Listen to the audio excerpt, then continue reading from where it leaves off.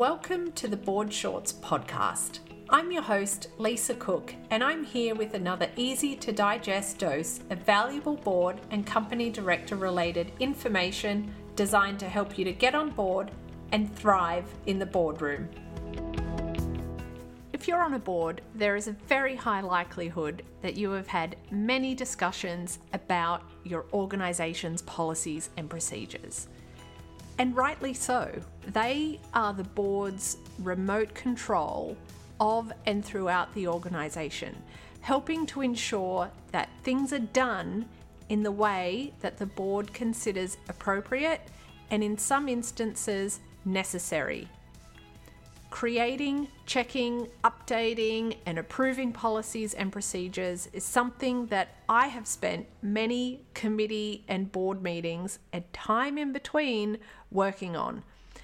This is time well invested. However, it's really only about a third of the picture. The other 2/3 are implementing the policy or procedure and checking in that particular policy or procedure is being followed as intended and that the outcomes are those that are expected and intended from that policy or procedure. It's this final third of your organization's operations that my conversation today is focused on, making sure all of those policies and procedures are being followed as required so that they have the desired outcomes.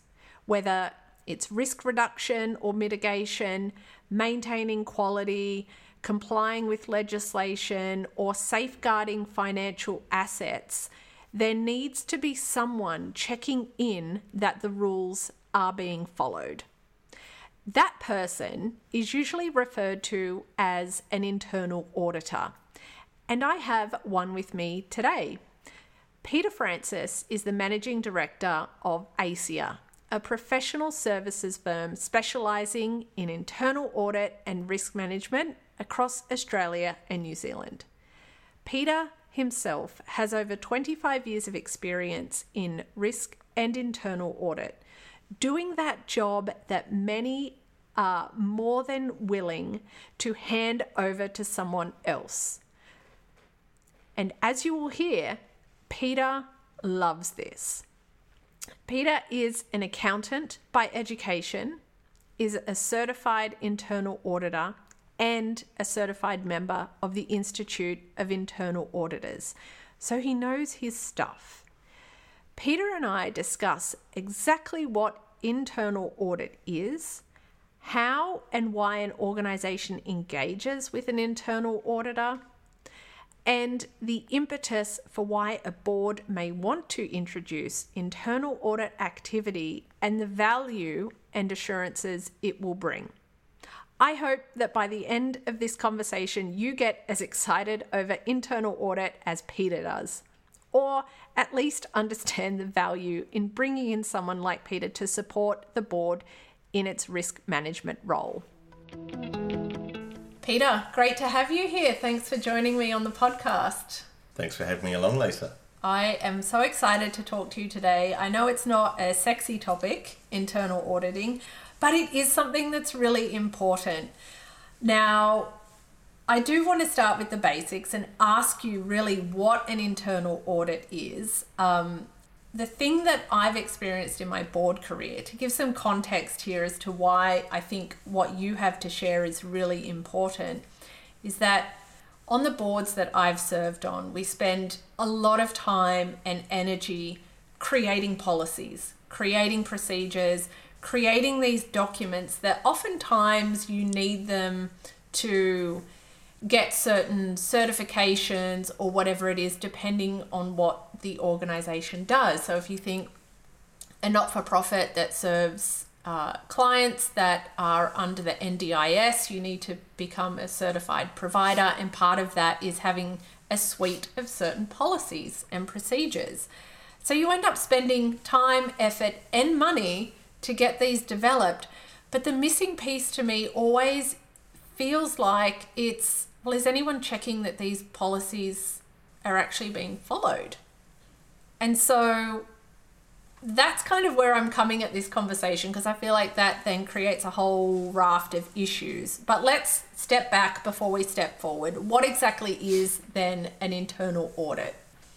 Okay, well, I have to pick you up on the word sexy, because it is actually sexy. Fair enough. Okay, you get to travel, you get to meet lots of people, you get to see all parts of the business, Absolutely. which a lot of people don't. So it's a well-kept secret that internal audit is actually sexy. There you go. You heard it here first. Right. And the other, I guess, I don't know what the word is, anomaly, is the difference between external audit and internal audit. Okay, so external audit is the accreditation of the financials, the profit and loss, and the balance sheet. Right. Something that we're all very familiar with when we serve on boards, this annual external audit on the finances that we all have. Yeah, that's right. And internal audit is basically the assurance function, like any other function in the organisation. I say you have a payroll function, you have a sales function, you have a accounts receivable function, marketing department. It's just another function that is there to help the organisation achieve its goals. But you don't see it everywhere. Absolutely. And, I preach to the converted sometimes, and then I preach to a lot of unconverted, which is why don't you have an internal audit function? You do have all these other functions that I just mentioned. Yeah. But how come you don't have an internal audit or assurance function? Right. So what is the answer, and what does what do internal auditors do? Yeah. So the answer is, like any other part of your business, you have a fit-for-purpose function, a sales team of 10 or 100, depending on what you need. And the same with internal audit and assurance. You should have some sort of function that's fit for purpose. Yeah. And that's whether it's a not-for-profit that's $1 million or it's a BHP that's 10 billion. Yes. Yeah. They'll all have and should have an assurance function that's fit for purpose. And some organisations are required to have them under ASX corporate governance guidelines. But it's not mandated necessarily. It is in local government and government sectors, I believe, but not every organisation has to have it. Yeah. So what do they do? Why is it important to have these people inside doing this work? I like to use the phrase to avoid having too many oh shit experiences. If you have someone that's doing a structured, dedicated role around assurance, they're making sure things are working the way that you would hope and expect them to work. If you don't, like you said earlier, have policies and procedures and processes that you think are happening but you don't know, then they could come unstuck on you and you'll have an incident, oh shit experience, if you like, and it might cost you $1, it might cost you $1 million, someone might get hurt, and you say to yourself, could I have avoided that with some sort of assurance function? Yeah. So really what those people are doing are essentially taking what the board has created through their policies and procedures and things like that and checking that they're actually being put into the business and followed in the way that the board wants it to be followed. Is that right, or is that an oversimplification? No, that is it. In fact, there's two parts. One is, there's risk, and are we managing risk with good controls? If you don't have controls, then maybe they're not even designed to start with. So you can't test if those controls are working if they don't exist. So your first step is to design some, which might be things like policies and procedures and system controls. You might have system controls that haven't been turned on in your system. So how about we turn some of those on? Right. So basically, it's reviewing design of controls and then how effective are those and are they embedded in the day-to-day running of the business. And ideally they're happening sort of without people knowing, that's just a part of doing business. Certainly you don't want to create processes and controls that hamstring the business. Yeah. And that can happen. Yeah, absolutely. That's no good. No. And so is that a role of the internal audit person or team to check that you're not overly burdening the staff getting their job done or making it harder than it should be? Is that part of what they do as their internal audit? Yeah, I guess, the key is, one of the people might not realise, the key element of being a good assurance internal audit person is to be a good listener and be in tune with the business. It's not about what you personally want, it's what the business needs and the people running the business need. And we talk about risk appetite. You know, Yeah. I might think that this is no good, this really needs to be fixed. But if the board have looked at their risks, and I'm curious to ask you about some of this, you know, they're the ones that own the risk, have the risk appetite for what they're prepared to live with. Yeah, absolutely. I mean, risk management is always on the agenda, right, for boards. And just thinking back to my experiences, you spend a lot of time considering critical risks. You know, organizations have finite resources, so you focus on really those critical things that matter and what to do about it. And I don't recall ever having this conversation around, well, how can it go wrong from the inside out? You spend a lot of time looking on external things that can happen that can impact the organization, but not often do you hear conversations around that. Well, what are those internal risks that exist, and how do we manage those, and how do we make sure that we're managing them properly? So closing the loop and doing that assurance function, which would come through internal audit from my understanding. Yeah, you've got me thinking as well now that, you know, there's like a lot of things in our lives, we can't control a lot of external factors, but we can control what we do. And I guess that's probably a good way of talking about internal audit is let's control the things we can control. Yeah. But in order to do that, we need to understand, you know, what are the things that could get out of control or need to be controlled, which is based on some, you know, risk management, risk process that establishes where do we need some assurance. Yeah. The last thing you want is for internal auditors running off doing audit work that is not adding value and not in line with the organisation's risks and goals. They're just running off doing stuff. It's not good use of resource. Absolutely. So I do want to come back to that, but I think the important thing I want to start with is who or what organisations need to do an internal audit process. Yeah, and I think that earlier comment I made is that everyone should. Yes. Because it's an internal, it's an important function, but it's just got to be fit for purpose. So I think every organisation should, and small organisations are managing risk, and without knowing it, they're reviewing reports, they're authorising things, they've got dual signatories on bank accounts, they've got all sorts of day-to-day. People are managing risk because that's what they do, because they want to succeed in their business. So they know what makes them not sleep at night. And we talk about that. What makes you not sleep at night, and what are you doing to manage those things? Yeah. And quite often you're either insuring stuff, you've got people looking at stuff, you've got independent people coming in and providing some comfort. And internal audit should be complementing all of that activity. Yeah. Not duplicating it. Not, you know, external audit look at lots of stuff, you know. Yeah. Other organisations come in and do safety audits, or they do quality audits. Yep. So it's important that internal audit is doing the bit that on top of that and complements all the other assurance activities. Yeah. But you need to understand, therefore, what is happening in the business. So the first step is to understand what's the as-is assurance framework and model in that organisation. Right.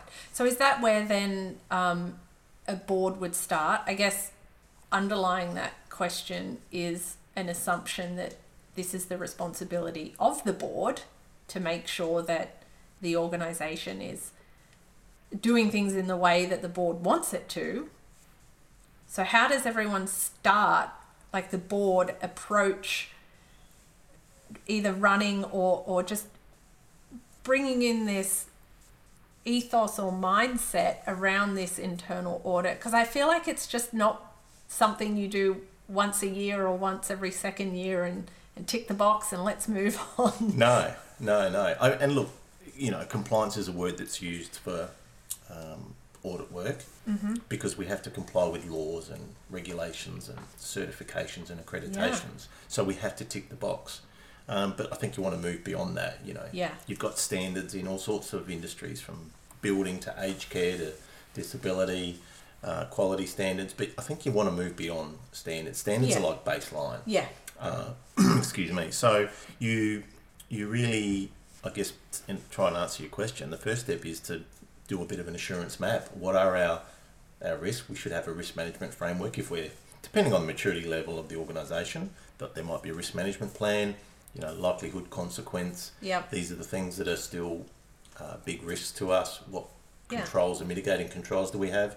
And where are we getting assurance that those controls, as you said earlier, are actually working and embedded in the business? So the assurance map is a phrase we use in our game. Okay. To establish where do we need to put some internal audit effort. Yeah. Where's the gaps? Right. So reviewing some notes before we started our conversation today, I did see this term assurance map, and I'm like, I'm a visual thinker, Peter. So what does this look like? I think maps, an atlas, like a map. What does an assurance map look like? What sort of information is on that, or what would you want to see on your assurance map? Yeah.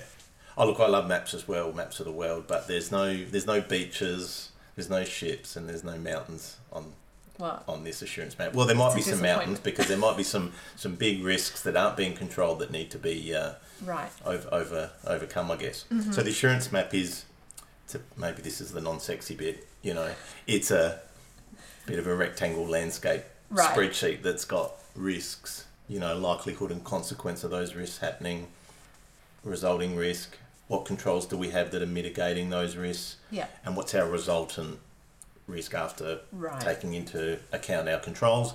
And we might still go, that's still a high risk.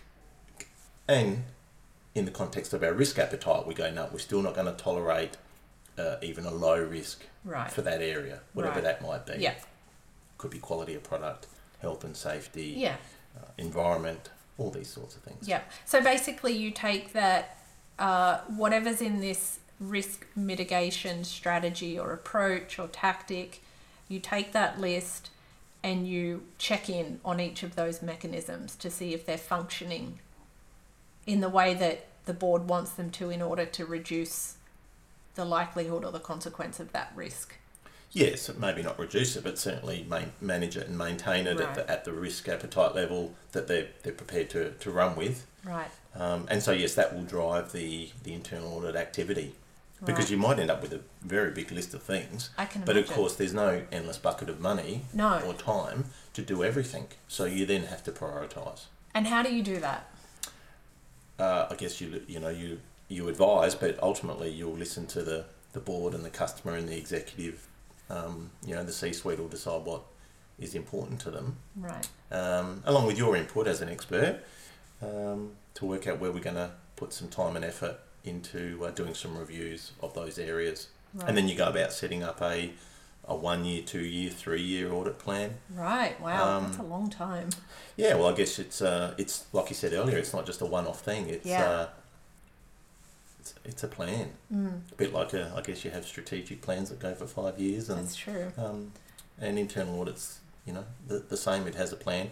The really important thing is though that internal auditors need to be flexible. Yeah. Because the landscape changes. You could have something unusual like a pandemic, or that never happens.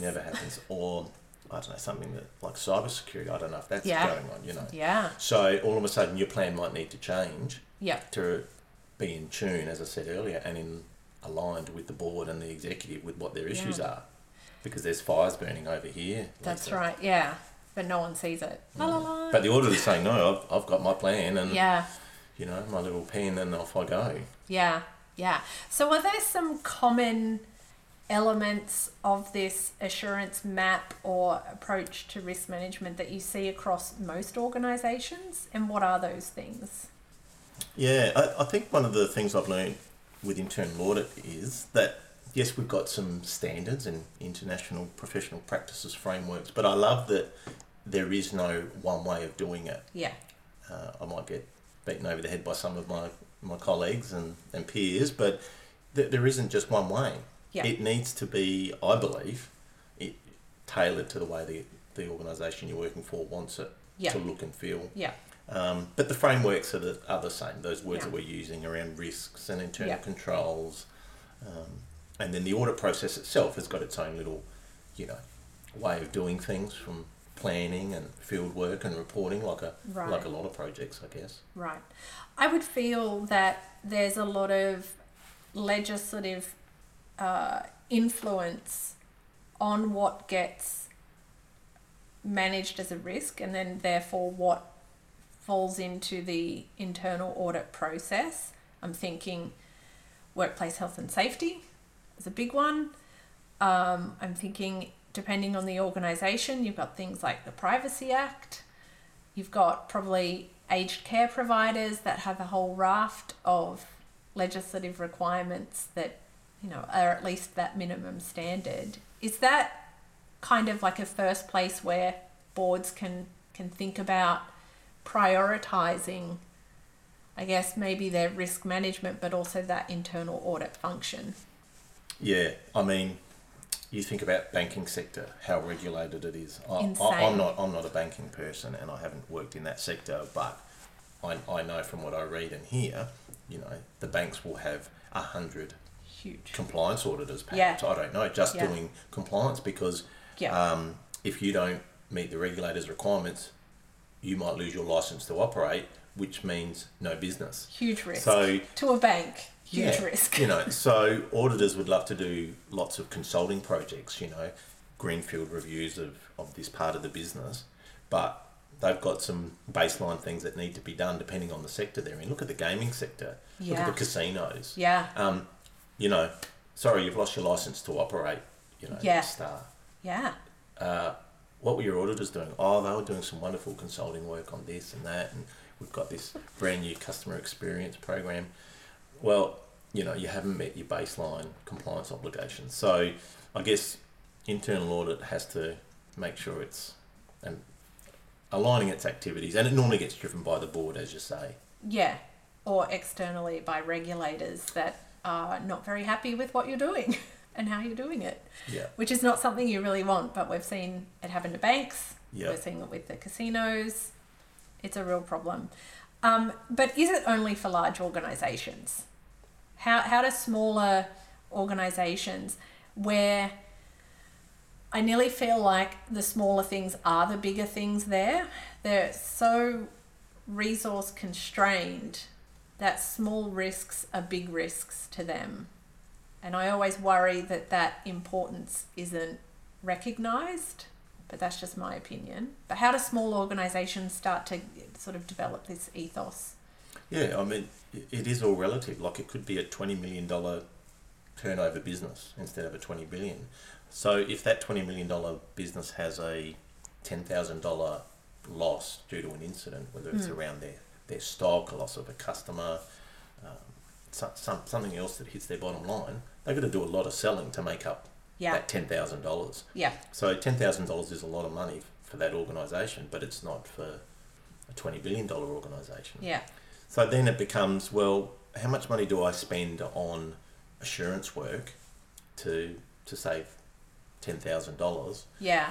And I guess that's the challenge for smaller organisations, is to try and that fit for purpose. Yeah, and that justify the expense, which just means you need to be even more targeted about what it is you put in place in terms of some internal audit and assurance work. So the short answer is that, as I said earlier, a lot of organisations are managing their risk without knowing it. Yeah. The owner of the business and the managing director of the business is probably doing lots of checks and balances and looking at things and reports. So in a larger organisation, there's much more segregation of duties. Things are spread out. So, but smaller organisations suffer as a result of that, because they don't have the people power to do everything. So they are susceptible to more risks and shit experiences. Yeah, that's right. Catch-22, right?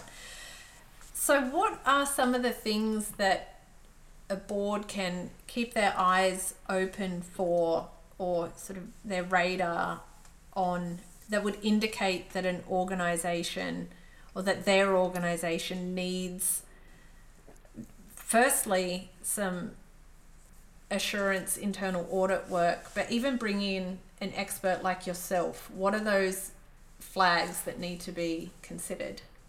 I think incidents, what's happening in the business that's being reported up, hopefully is being reported up. That's right. Sometimes I imagine the board don't hear everything they need to hear. But those incidents should be, wow, how did we have that? How could we have prevented that? Yeah. What can we do to, make sure it doesn't happen again? So those incidents are always a good indication of, geez, we're having lots of incidents. Why are they repeating themselves? What are we doing about it? Right. Maybe we should have been doing some preventative action. And I think that's where internal audit comes in. We either get a phone call to say we've had a oh shit experience, can you help us fix it and stop it from happening again? Right. Or they're being proactive and saying we haven't had any issues, but the stakes, I like to use the phrase, stakes are getting higher. Right. And as the stakes get higher, that's a good reason to think about it more, because you've gone from this $20 million business to 200. So that incident is going to be 10 times bigger now. Yeah. So, maybe we should be doing a bit of proactive assurance work and risk management. Yeah. But I also think about stakes getting higher from a current example that we're having, a lot of cybersecurity incidents, Optus, Medibank, things like that. Do those sort of things, big major things that are happening to large organisations, does that give every organisation that opportunity to go, maybe this is something we should raise the importance of and do some checks and balances to make sure we've got that risk covered? Absolutely. If you're not learning from what's going on around you, then you're dead in the water, aren't you? Yeah. So I know we're not Medibank and we're not Optus, but our organisation might be susceptible to that. So it might be, hey team, we need to get together and make sure we've got dual factor authentication, or we need to up the antivirus on our network, and we'll speak to our IT person who we outsource to look at that. Doesn't matter what size you are. You only, like I said, you might have a $10,000 ransomware. Yeah. But that's enough to bring you down. Absolutely. Yeah. That's scary. So we've talked about the board a little bit. How do you see the board's role in assuring the policies and procedures that they spend all this time and energy developing, that they're implemented and are being followed as required? What is that role? How do you see the board in that? Yeah, so in large organisations, and certainly ASX, public companies, the boards normally appoint the internal audit. They approve the budget. Yep. They approve the internal audit plan, and they may even appoint the chief audit executive. So that, because back to this definition of internal audit, it's an independent, objective assurance activity, designed to help the organisation achieve its goals. Blah blah blah. There's a definition. Mm-hmm. So part of that independence is having the board appoint that chief audit executive. Again, we're talking about large organisations, okay? Yeah. So it's a bit of misnomer to say it's independent when they're hired and an employee of the business. So we need to discuss this just a little bit, okay? So you can be, and 80% of the internal auditors out there, I don't know the number, are employees. As I said, they're a function within the organisation. Yep. And they do their best to be independent and objective, because that's their job too. Yes. They get paid by, the organisation, but so does an outsourced internal audit function. They get paid by that organisation to do the job that they're paid to do. Mm-hmm. So you could say that, are they really going to be independent because they don't want to upset their customer and not get paid? Well, it's the same. I believe it's the same relationship, whether you're internal or you're external internal audit. Yeah. Okay. And so how does the board...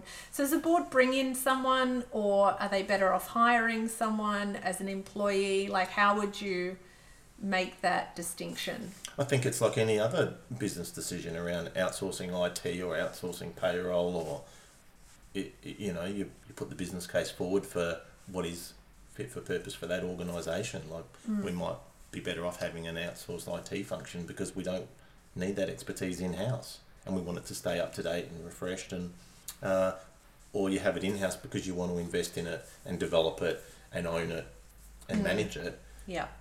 So I think that for me is, internal audit's, again, no different to any other function, in my opinion. We're there to help the organisation, and the organisation should resource it the way they see fit. And in fact, that's one of the challenges for internal audit. Yep. Is all the different projects require different skills. Yep. An internal auditor may not have all the skills of finance or health and safety or quality or IT cyber security. Yeah. So it's a bit naive to think that I can employ Lisa and she's going to be able to do everything and know everything. You don't know me. You know, you might be the perfect. That's why they need you, Peter, because you know everything. And well, no, I don't. That's why it's so important to. The internal auditor should help identify the projects that are needed for the organisation, not what they're able to do. So the internal auditor this is an interesting thing. So a board brings in someone external, like yourself. First job you do is nearly run an audit on what needs auditing. Yeah, the assurance mapping exercise. What do we need here? Yeah. And we might come up with, we need a review of our IT framework. Yeah. We might need to review our professional development training program and the revenue that generates. So we'll have all these projects that need to be looked at. Mm-hmm. Then it's about how, and under the internal audit standards, it talks about making sure you resource those projects with suitably qualified people. Right, of course. Like you would do with a financial audit. Yeah. You don't just bring in any Joe Blow off the street. That's right. Yeah. So it's important that you get the right people to do the right job. And that might mean you need, Commonwealth Bank or BHP might have a big team of people that have got all those different skills. Yeah. But smaller organisations will need to, I guess, bring in resources to do certain projects on their audit plan. Yeah. To make sure they're done properly and deliver the assurance that you're trying to get out of that project. Yeah. Mm. So then you just piqued a question in my mind.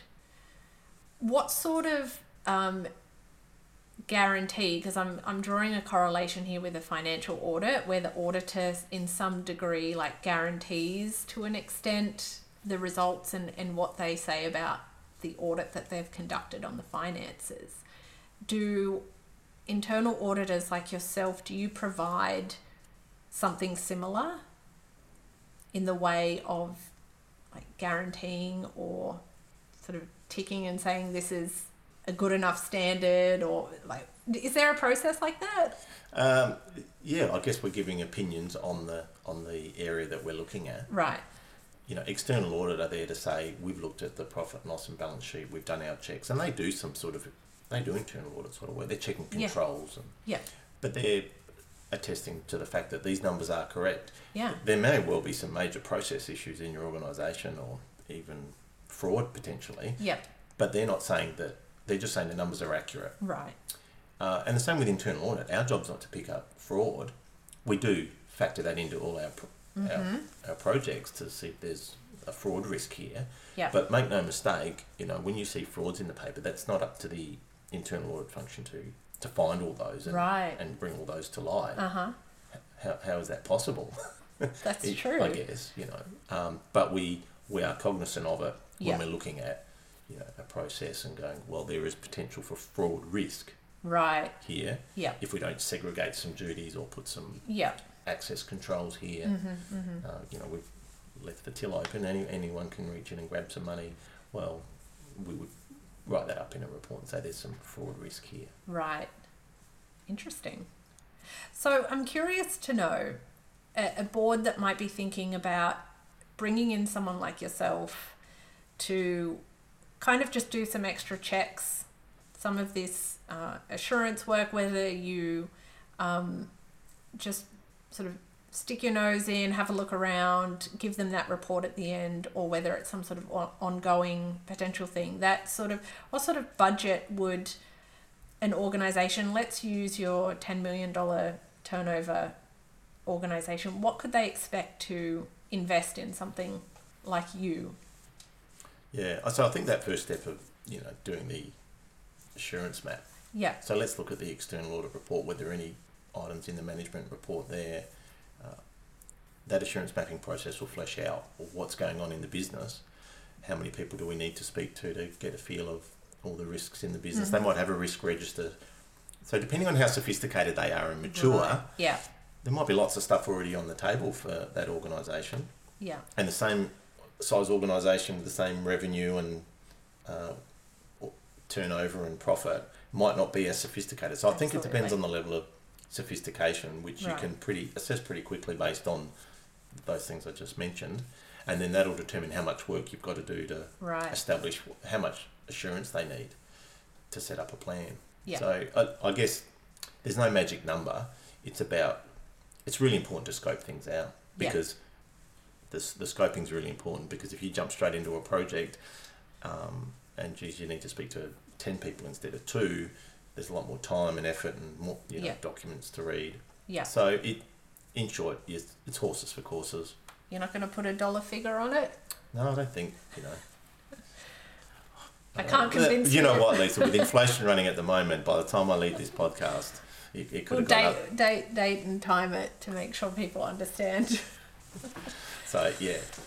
Are we talking tens of thousands, hundreds of thousands? Oh, no, I don't think, it's obviously thousands. You're basically paying a professional service organisation to do this assurance mapping piece of work, if you like. Well, how does an organisation check that they are getting someone reputable and appropriately qualified? Are you like builders where you have a licence and you can check that on an independent website, or how does it work? It's a good question. And we've talked about external auditors, and there's chartered accountants and CPA. So in the internal audit fraternity, there's the Institute of Internal Auditors, which is a global organisation with over 100,000 members. And they do have a designation called a Certified Internal Audit. Yep. You don't necessarily have to have that. Yep. You don't even necessarily have to be a member of the Institute of Internal Auditors. I guess like any service provider, you want to check their credentials and, most importantly, check their references, I would have thought. Absolutely. And phone around, right? Phone around, yeah. That's good. Where do boards and organisations get this wrong? What are some of the sort of top things that you see? Just you walk into an organisation, you're like, wow, you could have done A, B and C, or you really sort of shot yourself in the foot by doing X, Y and Z. Does something spring to mind? I don't know about getting it wrong. I think not doing anything. You know how sometimes the answer is with problems that you have in life is don't do anything. I don't think that's the answer to this. Right. I think you need to do something, and that might be as simple as it needs to be discussed at an executive level or a board level. And I personally don't actually, at this stage of my life, I'm not on a lot of boards and doing board. I'm more interested in serving executive and boards. Yeah. So I think just what you could do wrong is not talk about it. Absolutely. And say, where are we getting our assurance from? Do we have an internal audit mindset, function? Yeah. Do we even know what it means? Yeah, that's right. Well, we have this podcast now, so we get very familiar with it.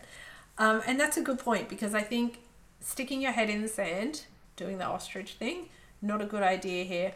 Also, what comes to mind is that that's a potential breach of your duties under the Corporations Act, particularly care and diligence. If you're just saying, let's do nothing, pretend the problem doesn't exist, can't say you're being very careful or very diligent in your capacity in stewarding that organisation. So, on a positive note, what are the sort of key things that you would want someone listening to this episode to take away that they can possibly implement on their board? I think what we just said, ask that question of the rest of the board members and the executive. What are we doing around assurance and managing risk? And there should be some answers around that. Yeah. Are we doing enough? Yeah. How many incidents, OSHIT experiences are we having, and what are we doing to mitigate those and prevent those from happening? And should we be looking at some sort of, budget and forward-thinking plan in our org structure that involves some assurance? Yeah, definitely. So put it on the agenda. Put it on the agenda.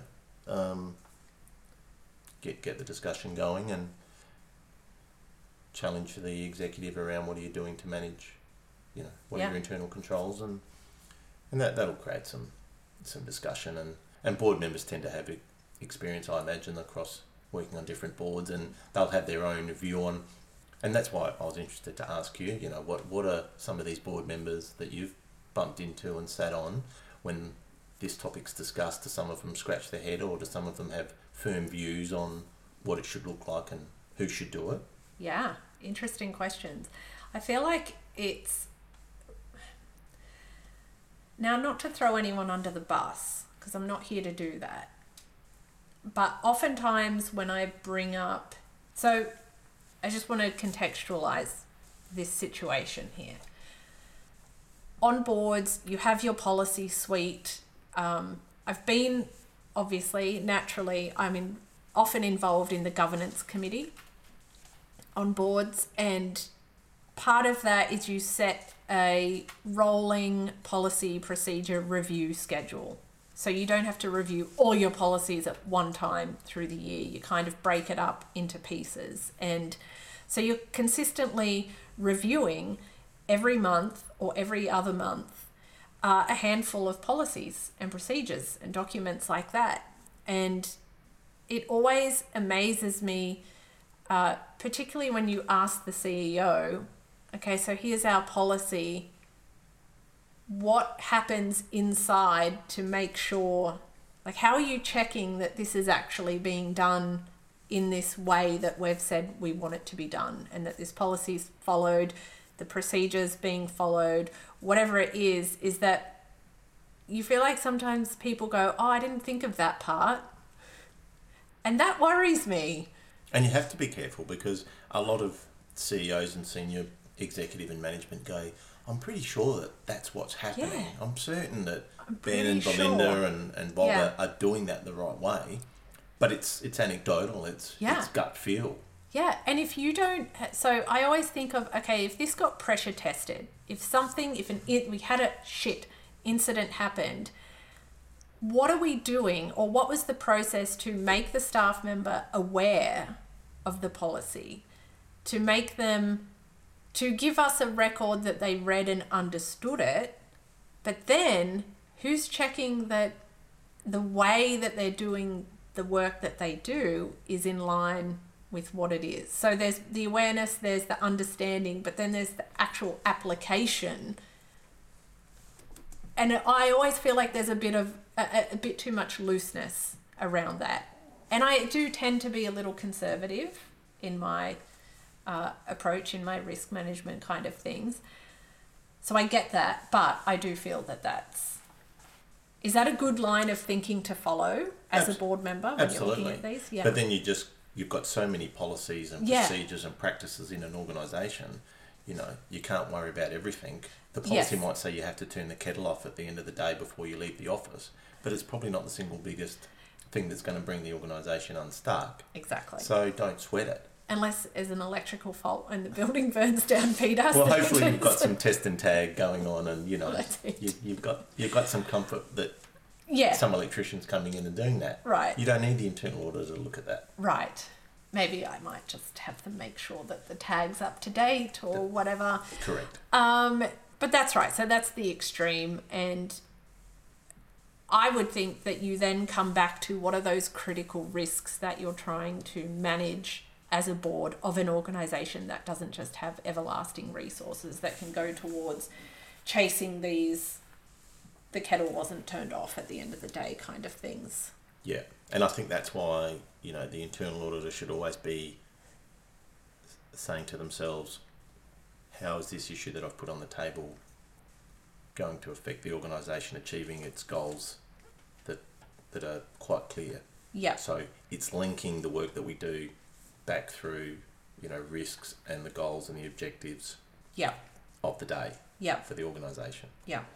If there's no link, and we call it risk-based auditing. Yes. Okay. It's not just audit till the cows come home. Right. It's risk-based auditing. Yeah. Which is audit those things that will help to manage the risk and the organisation to achieve its goals. Yeah. So that makes me think strategy. What are the important strategic goals?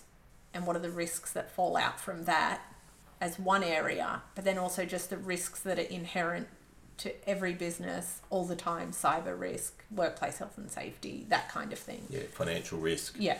Money losses, financial losses, operational risk. health and safety risk. Yeah, there's all the stock standard stuff. Yeah.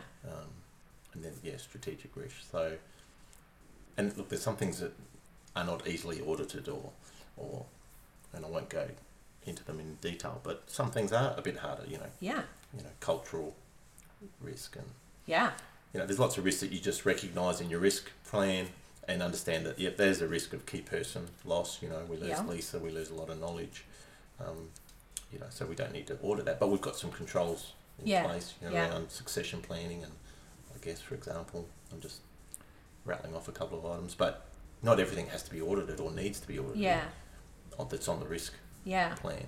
But it's an interesting one you bring up because you always think of problems that could happen, injuries, loss, like financial loss, things like that. But losing someone like a key employee is a significant risk on so many different levels to an organisation. So it's important to sort of take a wide view to looking at risk in a business and what are the things that you need to prioritise. Yep. I think that's really important. But I can imagine, Peter, that someone listening to this episode has more questions, potentially interested in bringing you in to create one of these assurance maps. How do they get in touch with you? They just contact you. No. I am not your person. No, okay. So it's Peter Francis. I'm the founder and owner of ACEIA, 5 letters, ACEIA. Nice. You can .com.au. Yep. And you'll find me and you'll be able to get in touch with me via info@acia.com.au or pfrancis@acia.com.au. Nice. And we'll share all those links in the show notes for those interested. Are you on LinkedIn? I must admit, I know this is going out, but I'm not a big social media person, but I am on LinkedIn. That's good. And whenever someone calls, I always return a phone call. Awesome. There you go. You heard it here first. Thank you so much for joining me today, Peter, and sharing your wisdom. I enjoyed it. I understand and appreciate the value of internal audit. Don't know if it's sexy just yet, but I'll get you there. We'll see. Thanks so much for your time today. Thanks for having me on my first podcast. I hope you enjoyed my conversation with Peter.